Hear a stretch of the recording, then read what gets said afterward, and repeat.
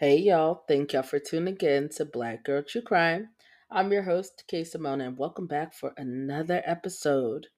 In a poll, I gave y'all three choices, and it was between Wayne Williams, Samuel Little, or Henry Lewis Wallace. For whatever fucking reason, y'all have chosen Henry's crazy ass, but baby, I'm here to deliver. June 15th, 1992, Carolyn Love finished her shift at the Bojangles, located on Central Avenue in Charlotte, North Carolina.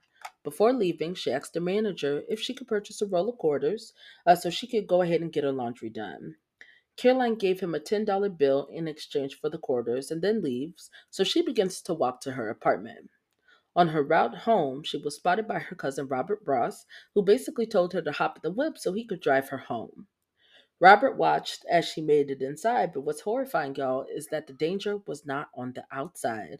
An uninvited Henry Lewis Wallace was waiting for her inside of her apartment. 19 days prior, he raped a woman and beat her to death with a rock. The world is fucked up, y'all. Let's talk about it.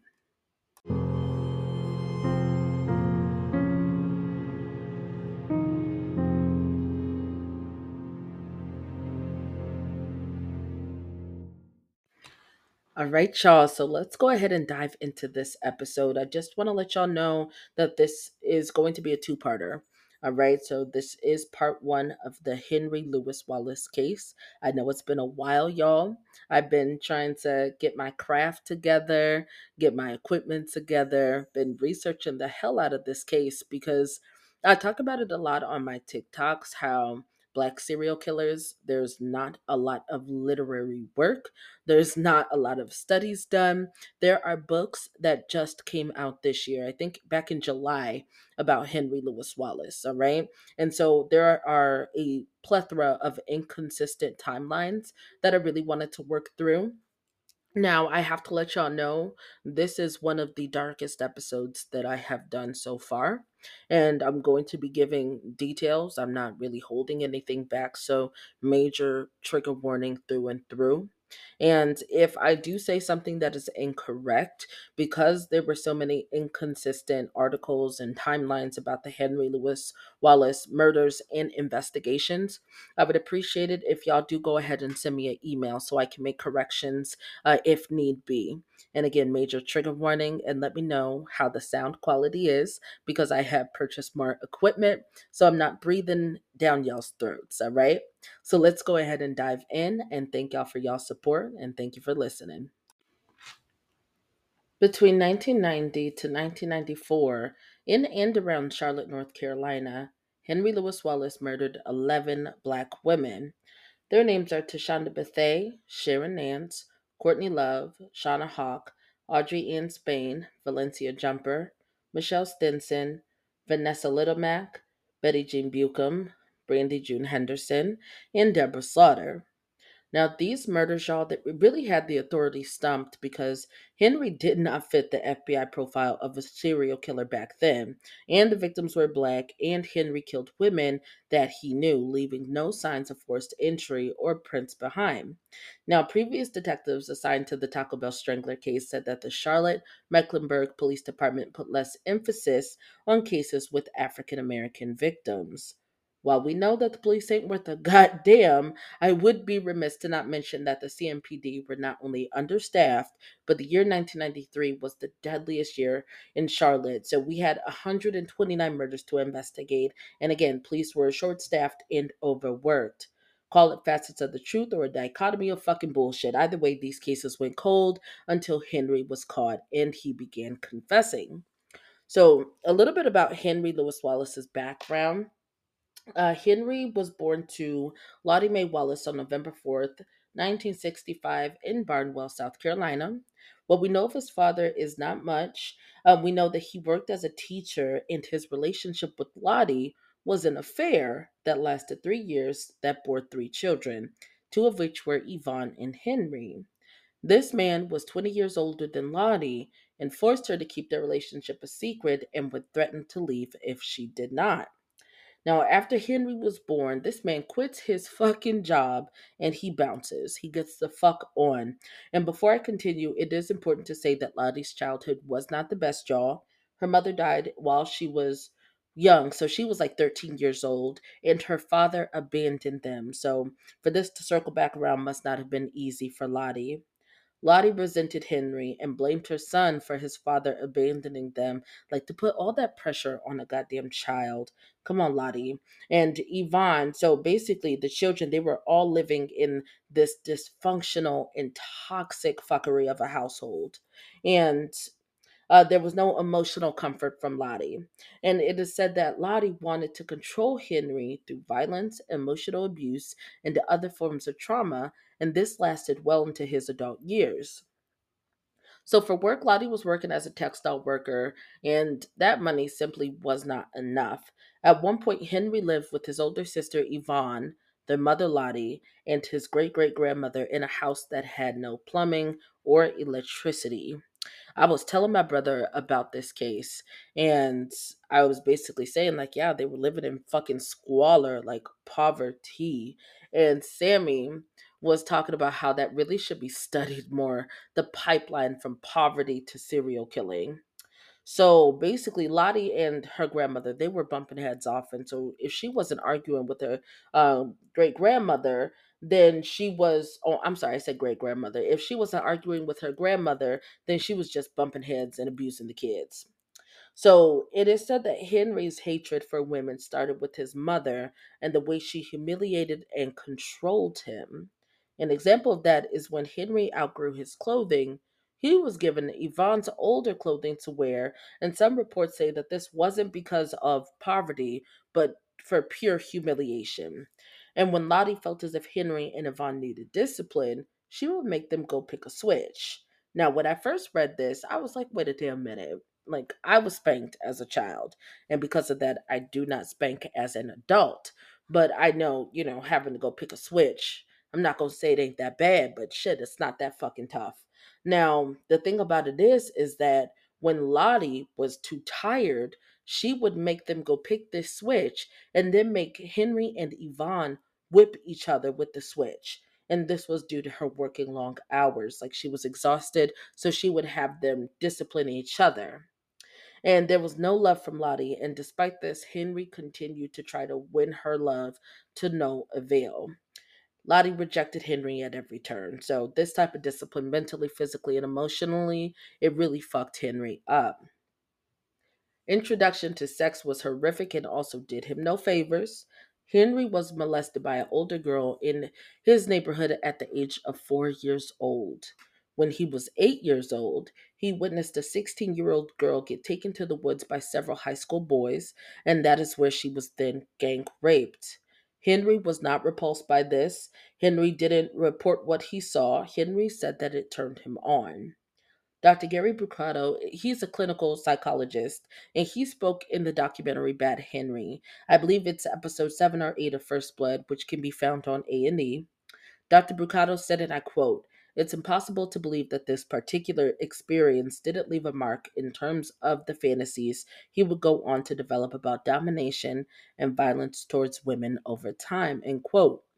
At the age of 16, Henry was popular. He was a very popular kid in high school, despite, having been assaulted by a younger gal in the neighborhood, and despite his comings into violent thoughts about women, he was really able to play it off. So he was very popular in high school. He was getting amazing grades, and he served on the student council and was the only male on the cheerleading squad. A couple reports that I read, y'all, said that he went with the cheerleading squad because Lottie wouldn't let him play football. So I bet you Lottie's old sick ass thought that Henry would be embarrassed to become a cheerleader, but really he flourished at it. And so, by all accounts, Henry was a likable teen. And an old classmate of Henry's, her name is Wida Swandest, she didn't know about the poverty that Henry and Yvonne were enduring back at the crib. Wida actually wondered how Henry could remain so positive. And Henry didn't appear to have a bad bone in his body. Again, by all accounts, he was comfortable to be around. So it's now said that he basically mirrored what he saw everyone else doing so he could fit in. That's fucking scary. And he did this because he knew that he was different. Henry, at this point, he had begun to collect violent porn magazines. But over time, that just wasn't enough. Still, he's 16 years old, y'all, and he tries to rape the younger sister of one of his friends. And one day he spots this girl. She's walking to school. He asks her if she wanted a ride.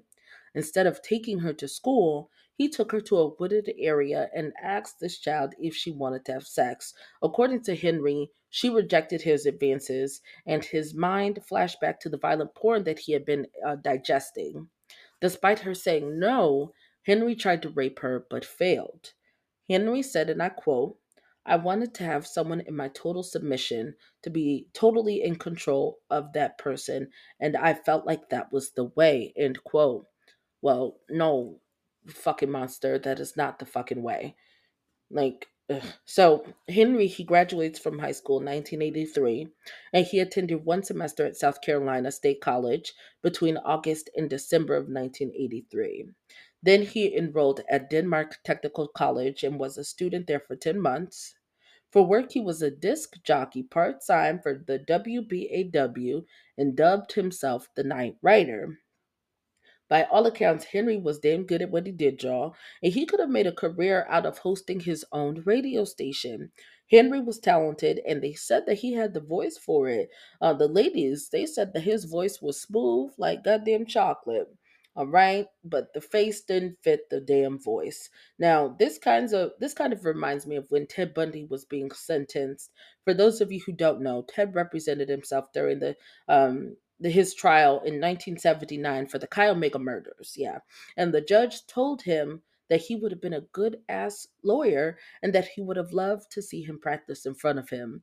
Henry could have made some good coin doing what the fuck he loved, but his time at the radio station was short lived because he was caught stealing CDs, and the owner of the station, Drew Wilder, was forced to terminate Henry from his position. So here we are. College isn't working out. He had just lost his damn job. So what do niggas do when all else fails? They join the motherfucking Navy. So let's go ahead and get into this colossal fucking mess. So Henry joined the U.S. Navy December of 1984 and served until his discharge in 1989. 1 year after joining the Navy, he married his high school sweetheart, Moretta Brabham, and Moretta had a daughter named Tiandra from a previous relationship. So this gave Henry a sense of purpose because he wanted to be nothing like his father. While in the U.S. Navy, by all accounts, Henry did as he was told, and once again, it looked like he was going to have a promising career. Not long after marrying Moretta, Henry began to suffer the illness of drug addiction, and his poison was crack cocaine. Over time, he didn't quite have the money to pay for the drugs, so what do? You get to steal it. And Henry was going around burglarizing homes and businesses to support his addiction and eventually got caught while he was stationed in Seattle, Washington. During this time in Washington, Henry actually rapes a woman. This time he is successful.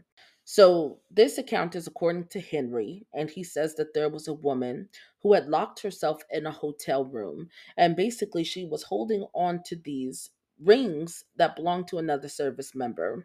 From the looks of it, this woman, she was a sex worker, and she did services for a man, and he did not pay her. And he basically tried to boogie the fuck out of Dodge, but left his wedding bands in the motel. So she was holding on to the rings.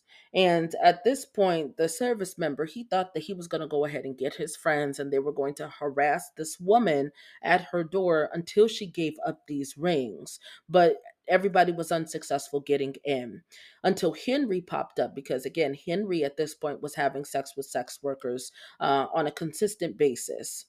So she trusted Henry and let him inside, thinking that he would make the situation right and that she was going to get her payment.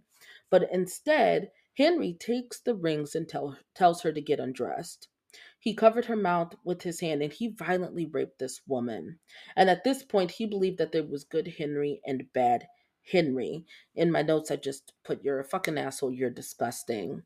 Like, this woman trusted Henry to make sure that she got her fucking payment for her services, and he rapes her. So moving on, now by January of 1988, he already had warrants for crimes he had committed in the Seattle metro area and was arrested for breaking into a hardware store. Now, after pleading guilty to second degree burglary, he was sentenced to 2 years of supervised probation. Henry had to attend mandatory meetings, and his probation officer said he barely did that. And eventually, he was discharged from the U.S. Navy after he was caught stealing from the base. Mind you, they knew the fuckery that he had going on, but yeah, don't fuck around and steal from the goddamn government, I suppose. After his dismissal, Moretta packs up her bags and her daughter and gets the fuck on. And I want to get the story correct because I do not like the way that this woman was portrayed in some of the telling of the cases. So I first heard that Henry came home to a distant wife who was mad as hell that he had been discharged. Of course, the family was still receiving benefits, but it said that Moretta didn't like the idea of him being home all the time, and that it was the fuckery that he was doing back over in Seattle that had gotten him discharged that she didn't like as well. And she's well within her right to feel away. You're addicted to crack cocaine, burglarizing homes and businesses, and now you've been discharged. So ultimately, it was said that Moretta didn't want to have sex with Henry because she still had trauma over being raped as a teenager. So she leaves Henry because she didn't want to have another child. And this was despite Henry's pleas for her to go to therapy. She said she didn't want to deal with the shit and split. But the real story is that Henry comes home and he begins to initiate violent sex with Moretta, knowing that she was raped as a teenager. And Moretta told him that she did not like the style of sex and that it was triggering for her.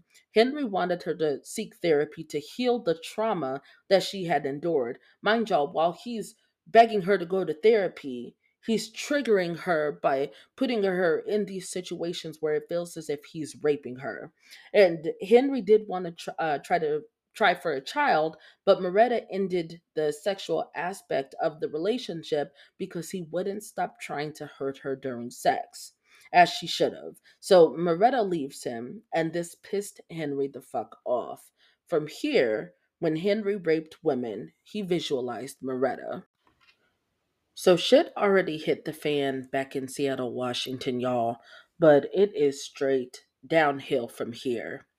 So Henry and Moretta, they officially separated in 1992, but Henry was dating well before then. So, March of 1990, 25-year-old Henry was trying to groom an 18-year-old named Tashonda Bethay, and this was back in his hometown, Barnwell, South Carolina. It is said that Tashonda met him between 1989 and 1990, and according to Henry, they had a non spoken agreement that they went together.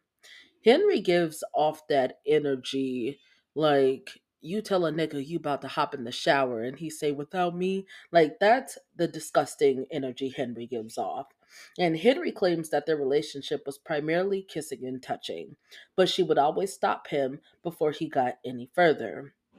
Like, honestly, fuck him. Like, that girl did not want Henry. And he didn't like the rejection because, you know what? Those who knew Tashonda, they said that she wasn't interested in Henry and would reject his advances, but trusted him because their families knew each other. Henry's mother, Lottie, and Tashonda's mother worked together at the same factory, and they were good friends. This 18-year-old baby was a senior in high school with a bright future, and Tashonda having boundaries, that is really what pissed him off. So, again, as I stated, this is about to go downhill very fast, y'all. So, major, major trigger warning. So, March 18th of 1990, Henry sees her walking alone, and he recalled in his confession that this infuriated him.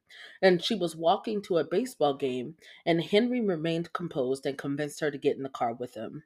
Instead of dropping her off at the game, he immediately drove her out to the city limits and turned off the road into a wooded area.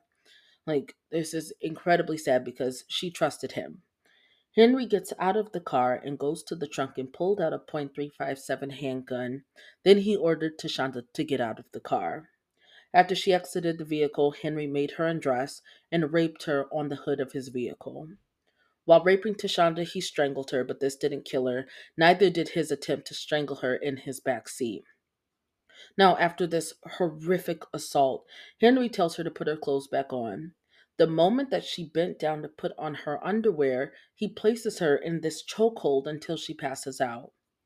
Once Tashonda was incapacitated, he placed her in the back part of his car. I believe it was in the back seat, and drove further outside the city limits to Anderson's Pond. Henry then took out a utility knife and he cut her throat and her wrists before throwing Tashonda into the pond.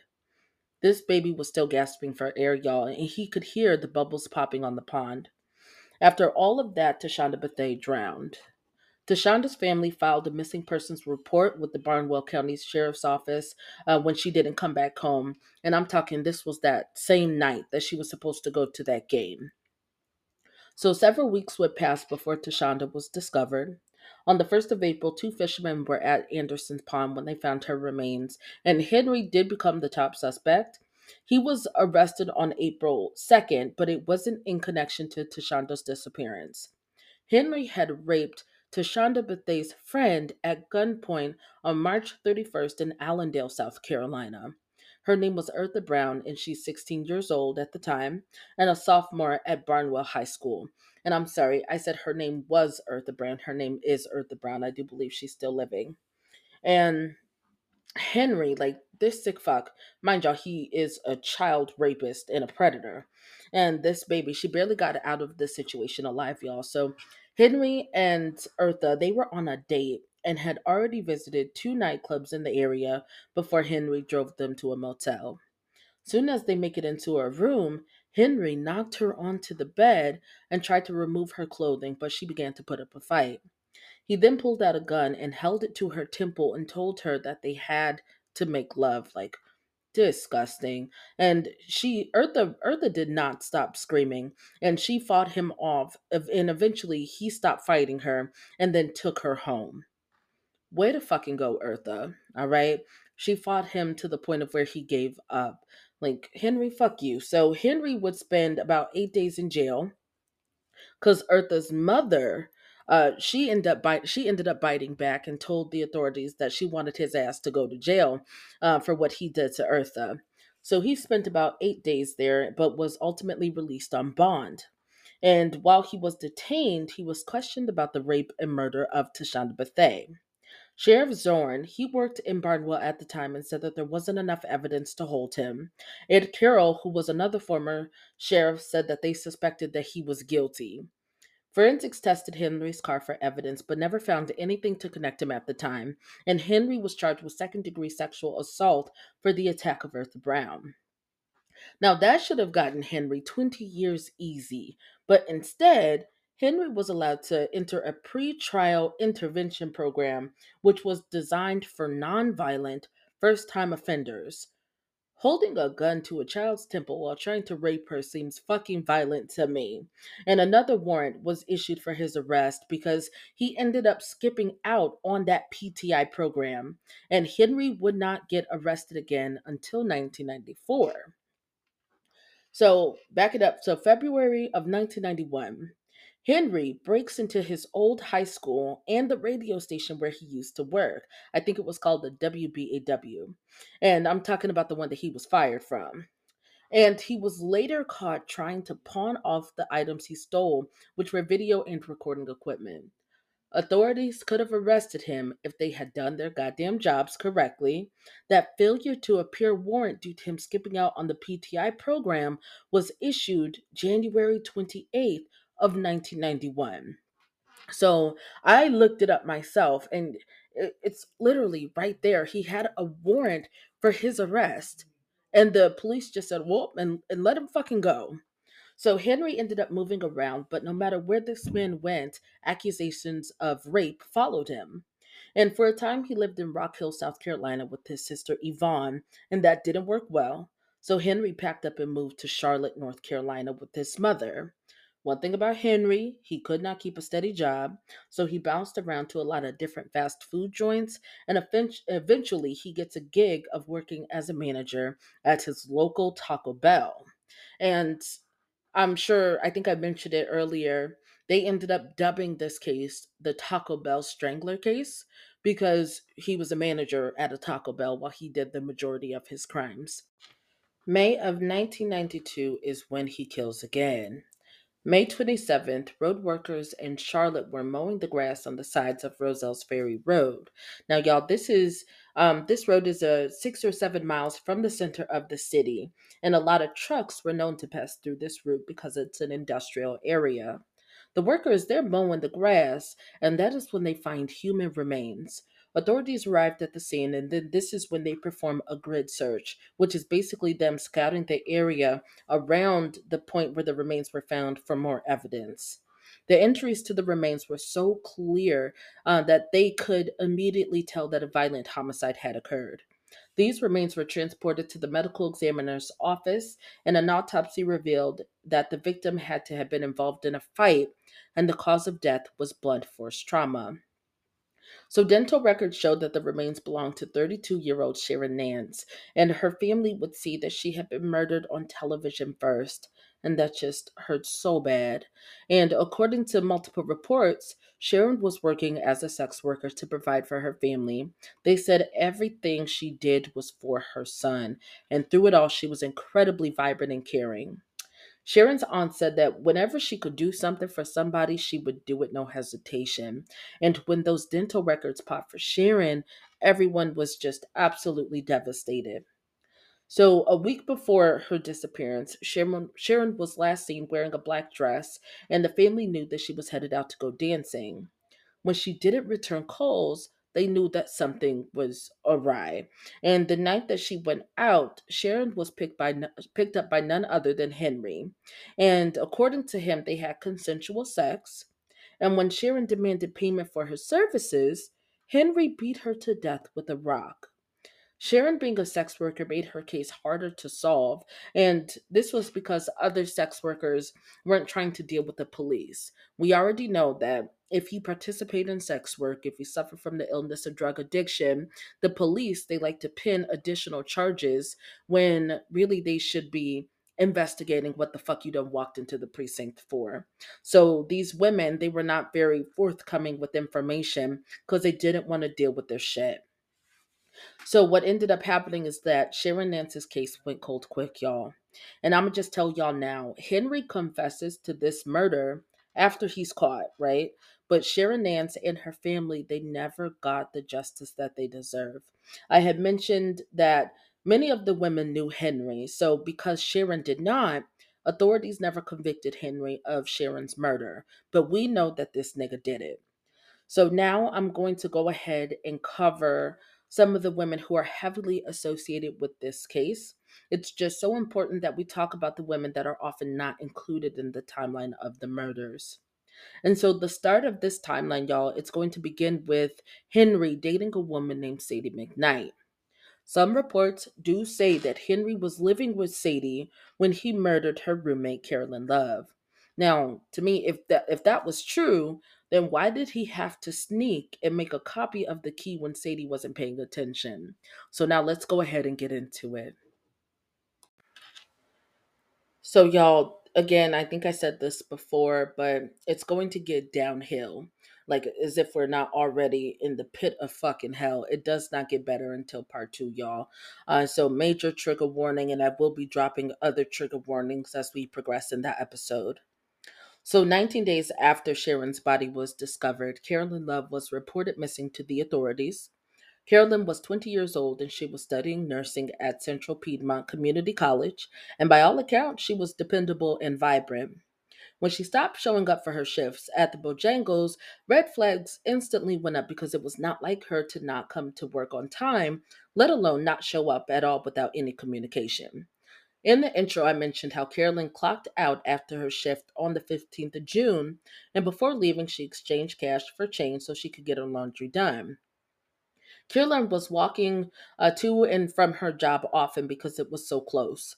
And this time, her cousin spotted her and gave her a lift. The next day, a manager from Bojangles contacted her sister, Kathy.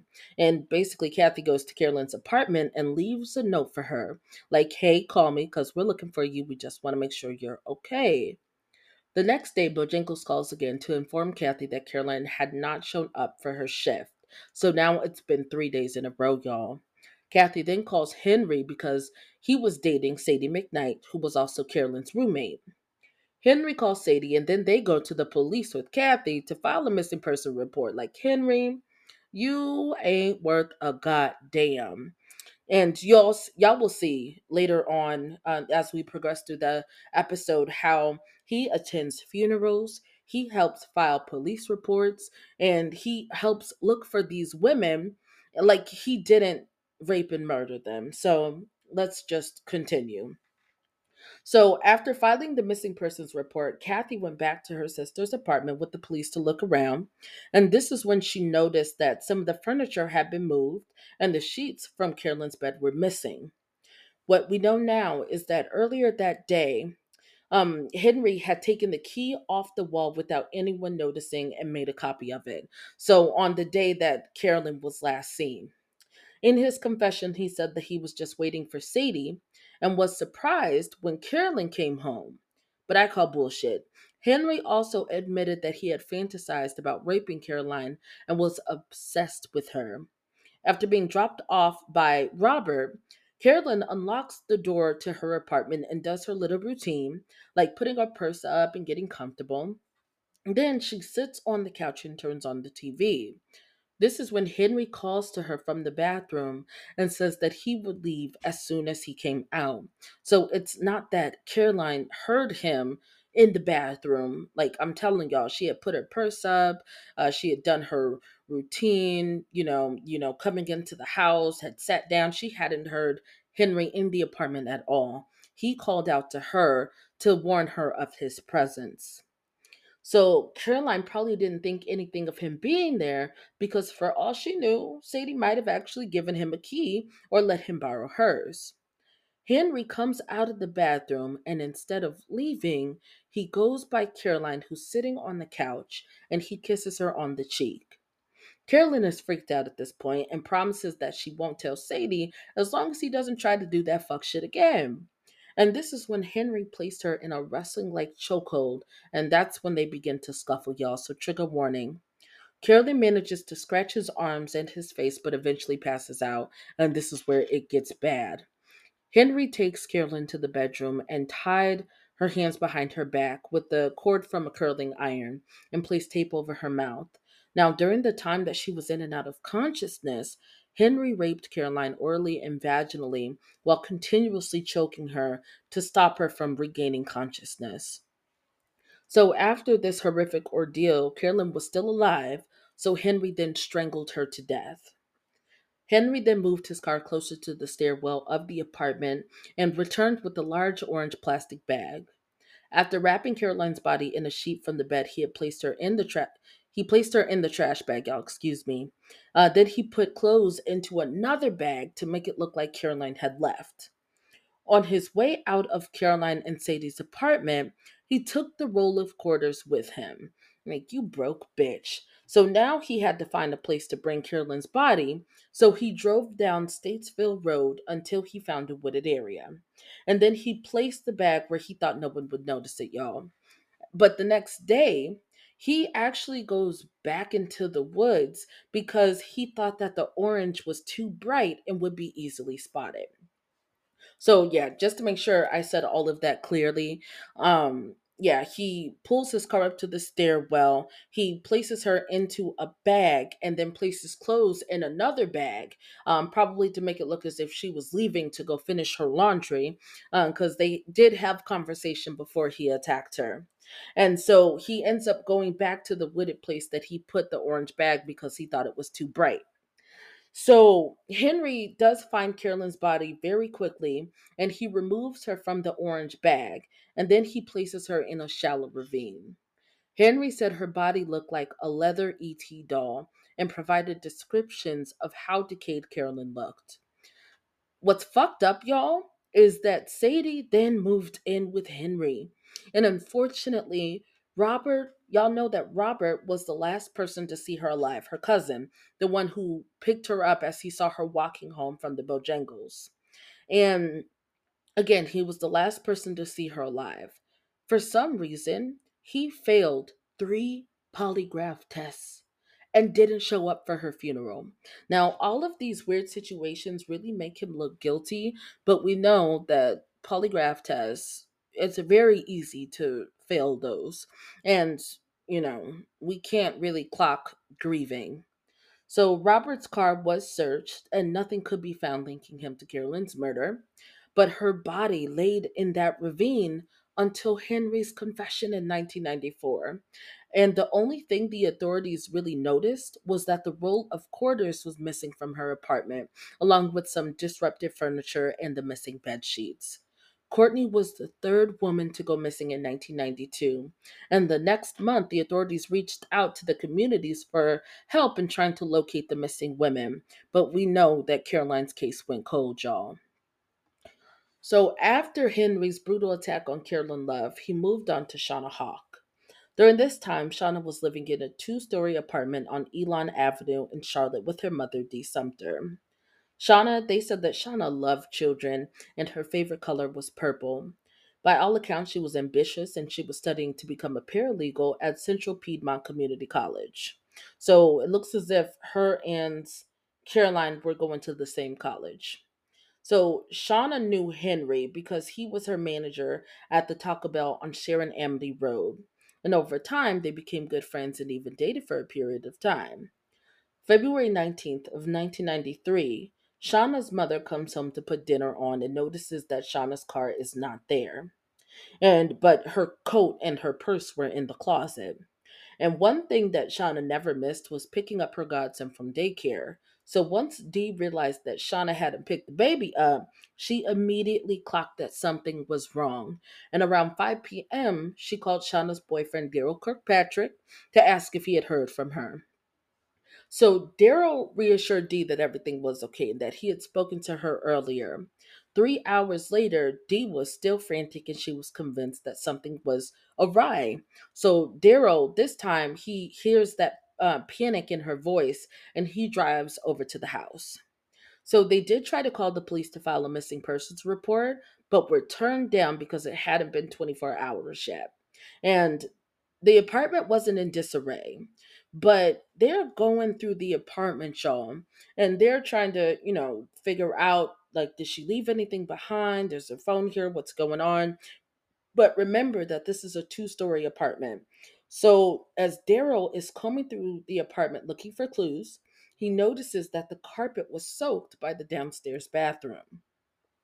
He walks in, and through the shower curtain, he could see something in the bathtub. Y'all, it was Shauna, and she was curled up in a fetal position and fully submerged underwater. Immediately, they contacted the authorities, and the authorities observed her in the tub, and she was fully clothed, lying on her right side. CPR was performed, but Shauna was already gone, y'all. And so this is what happened. Henry had stopped by Shauna's house to visit her. They chatted for about an hour, and Shauna began to tease Henry about an argument he recently had with Sadie. This teasing really set him off because he was already feeling a way towards Shauna because she had found out that Henry stepped out on Sadie and had a child with another woman. Mm, like, what is this?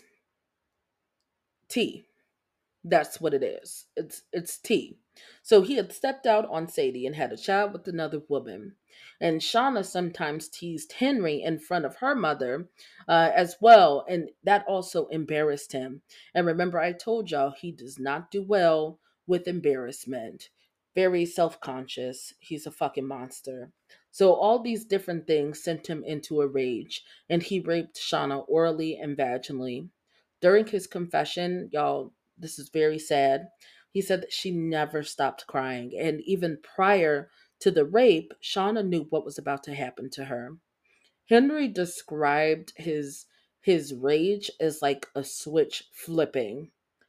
After raping Shauna, she started praying while she was getting dressed, and this infuriated and scared Henry even more. So he walked her to the bathroom where he placed a chokehold on her until she passed out.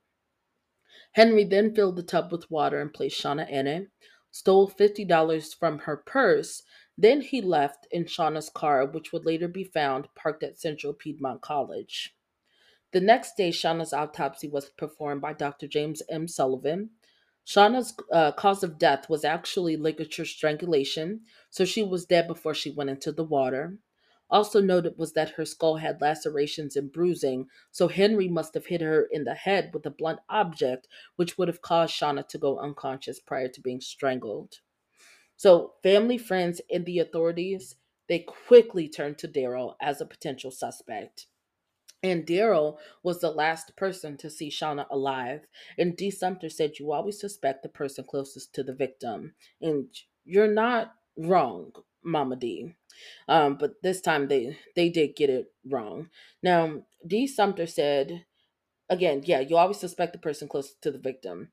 And so no one suspected Henry, though, who was perceived as sweet and caring. Henry was perceived as sweet and caring, y'all. Henry went on to attend Shauna's funeral, and people remember him sitting alone with a very strange, vacant expression on his face. Daryl, on the other hand, was in fucking shambles, but everyone thought that Henry was grieving. Now, Daryl is quoted saying, "It was a very unsettling time for me. I loved Shauna," end quote. Like, I can't fucking imagine.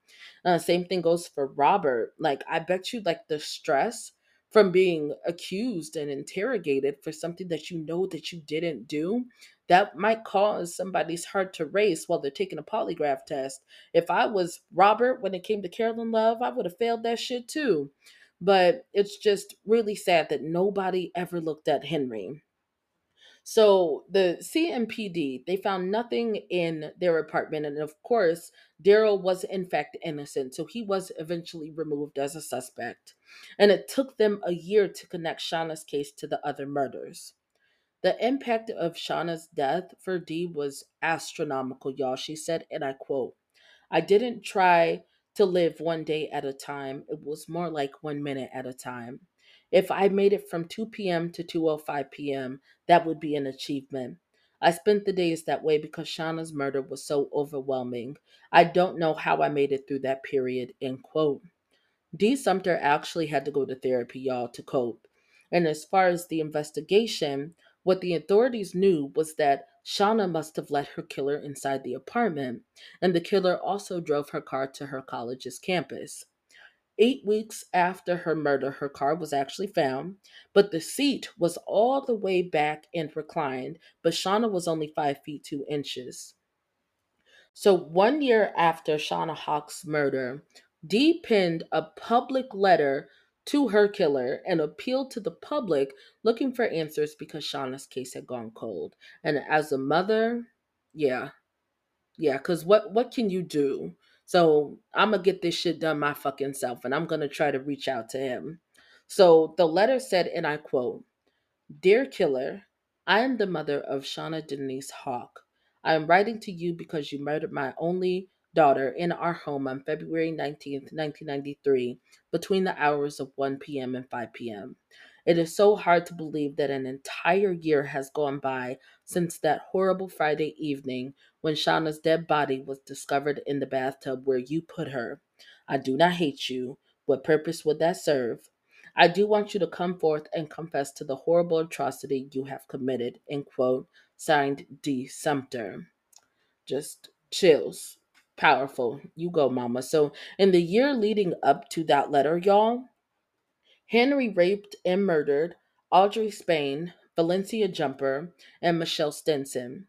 And the day after the letter was published, Henry raped and murdered Vanessa Little Mac. And before ending part one, I want to tell y'all about Valencia Jumper because there was a major fuck up on the coroner's end, and I feel like y'all should know about it. So, Valencia was a 21-year-old college student and she was studying political science. She was a senior at Johnson C. Smith University in Charlotte and she was working two jobs. And Valencia worked at Food Lion located on Central Avenue and at Hikes, which was in South Park Mall. Henry said later that Valencia was like a little sister to him and they spent time often, but it's unclear exactly on how they met, y'all.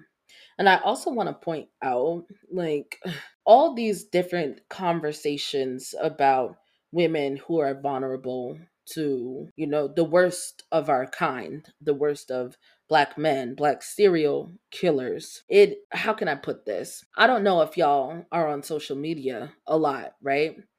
There was a woman, she was hit in the head with a brick by a man, by a black man. And it, like, the scandal that erupted from this woman being attacked by this man, they started calling it Brickgate. And the things that men had to say were horrible. And these pick me ass bitches were coming out the woodwork talking about there's a difference between diamonds versus dirt and rock. I want to point out, y'all could be the best type of black women. Like, y'all could have college degrees, y'all could be going to college, y'all could be working two fucking jobs. If somebody got their eye on you and you are in danger, then baby, that is it. That is why as women we all have to stick together, right? That is why as women we need to stop saying and doing shit for the male gaze. All right, because the worst of men, they do not give a fuck. I'm just pointing that out because these women work in multiple jobs, doing what the fuck they were supposed to be doing for their children, college education, and they were still killed by a black man who they knew, mind you. So I just wanted to add that in there. So again, Henry said that Valencia was like a little sister to him, unclear of exactly how they met. On August 9th, Valencia and her friend Zachary Douglas, they had made plans to hang out later that night. Zachary made his way to her apartment in the early morning hours of August 10th, and once he arrived, he noticed smoke coming out of her apartment and her door was unlocked. Zachary couldn't see anything inside of her unit because the smoke was too thick, so he alerted neighbors who then called 911. The first firefighter to make an entry was Dennis Arney, and he discovered that the burner on the stove had been left on. It was later discovered during the fire investigation that the fire had traveled from the kitchen because a pot was left to burn on the stove. Valencia's body was found in her bedroom and she was burned beyond recognition, y'all. So Henry had stopped by Valencia's apartment and they chatted for a bit. And he left, but came back to ask her to call Sadie for him because they had gotten into a big fight. Henry attacked her while she was reaching for her phone, and he put her in a chokehold. Valencia begged for her life and told Henry that she would do whatever he wanted if he didn't hurt her. After raping Valencia orally and vaginally, he waited until she was getting dressed and attacked her again. Henry put a towel around her neck and choked her until she passed out, and at one point he saw blood coming from her nose, so he continued the pressure for about 5 minutes until she had no pulse. After killing Valencia, Henry goes around her apartment, wiping down surfaces to make sure that he didn't leave his prints behind, and this is when he sees a bottle of rum. He poured it all over Valencia, the bed, and the surrounding areas, and after pouring out the rum everywhere, this man goes to the kitchen and puts an empty can of beans into a pot, and then he turned the stove on high. So he goes on to take the battery out of the smoke detector and then tossed a lit match onto Valencia's body and stole her jewelry on the way out, like, you low down dirty ass bitch. And Henry, he actually circles back to her apartment after 20 minutes to make sure that the apartment was on fire. Once he saw smoke coming from underneath her door, he went home. He took the jewelry he stole from her to a local pawn shop and pawned it, y'all. Link. If you don't know it, this man, he is currently serving multiple death sentences, all right? So I'm just adding that in here. After Valencia's body is discovered by firefighters, she was taken to the medical examiner, and Dr. Sullivan performed her autopsy. There was no soot in her lungs and no carbon monoxide in her blood, but Dr. Sullivan determined the cause of death was thermal burns. Now, the presence of soot in the lungs suggests that the deceased was breathing and alive during a fire. So, there being no soot in her lungs meant that she was, in fact, not breathing. Y'all, now, listen, I ain't got the same degrees as Dr. Sullivan, but I can fucking read. And I read an entire article on the forensic pathology of thermal burns. Soot in the lungs of fire victims usually correlates with an elevated carbon monoxide level in the blood. Again, no soot, no carbon monoxide, but her cause of death was thermal burns. Dr. Sullivan wouldn't find out until Henry's confession that he had fucked up. He had fucked up real bad, y'all. So when Henry confessed to the rape and murder of Valencia Jumper, her cause of death was officially changed to strangulation. But at the time of her death, because of this massive fucking mistake that was made during Valencia's autopsy, there was no police investigation, y'all. They treated her death as if it was an isolated incident. Therefore, no one knew that her smoke detector was removed prior to her death, and no one noticed that rum was poured over her entire body. Now, when Dr. Sullivan was notified of this error that effectively turned a murder into an accidental death, this motherfucker said, and I quote, "It was just a bad judgment call," end quote. Dr. Sullivan still practices in North Carolina today.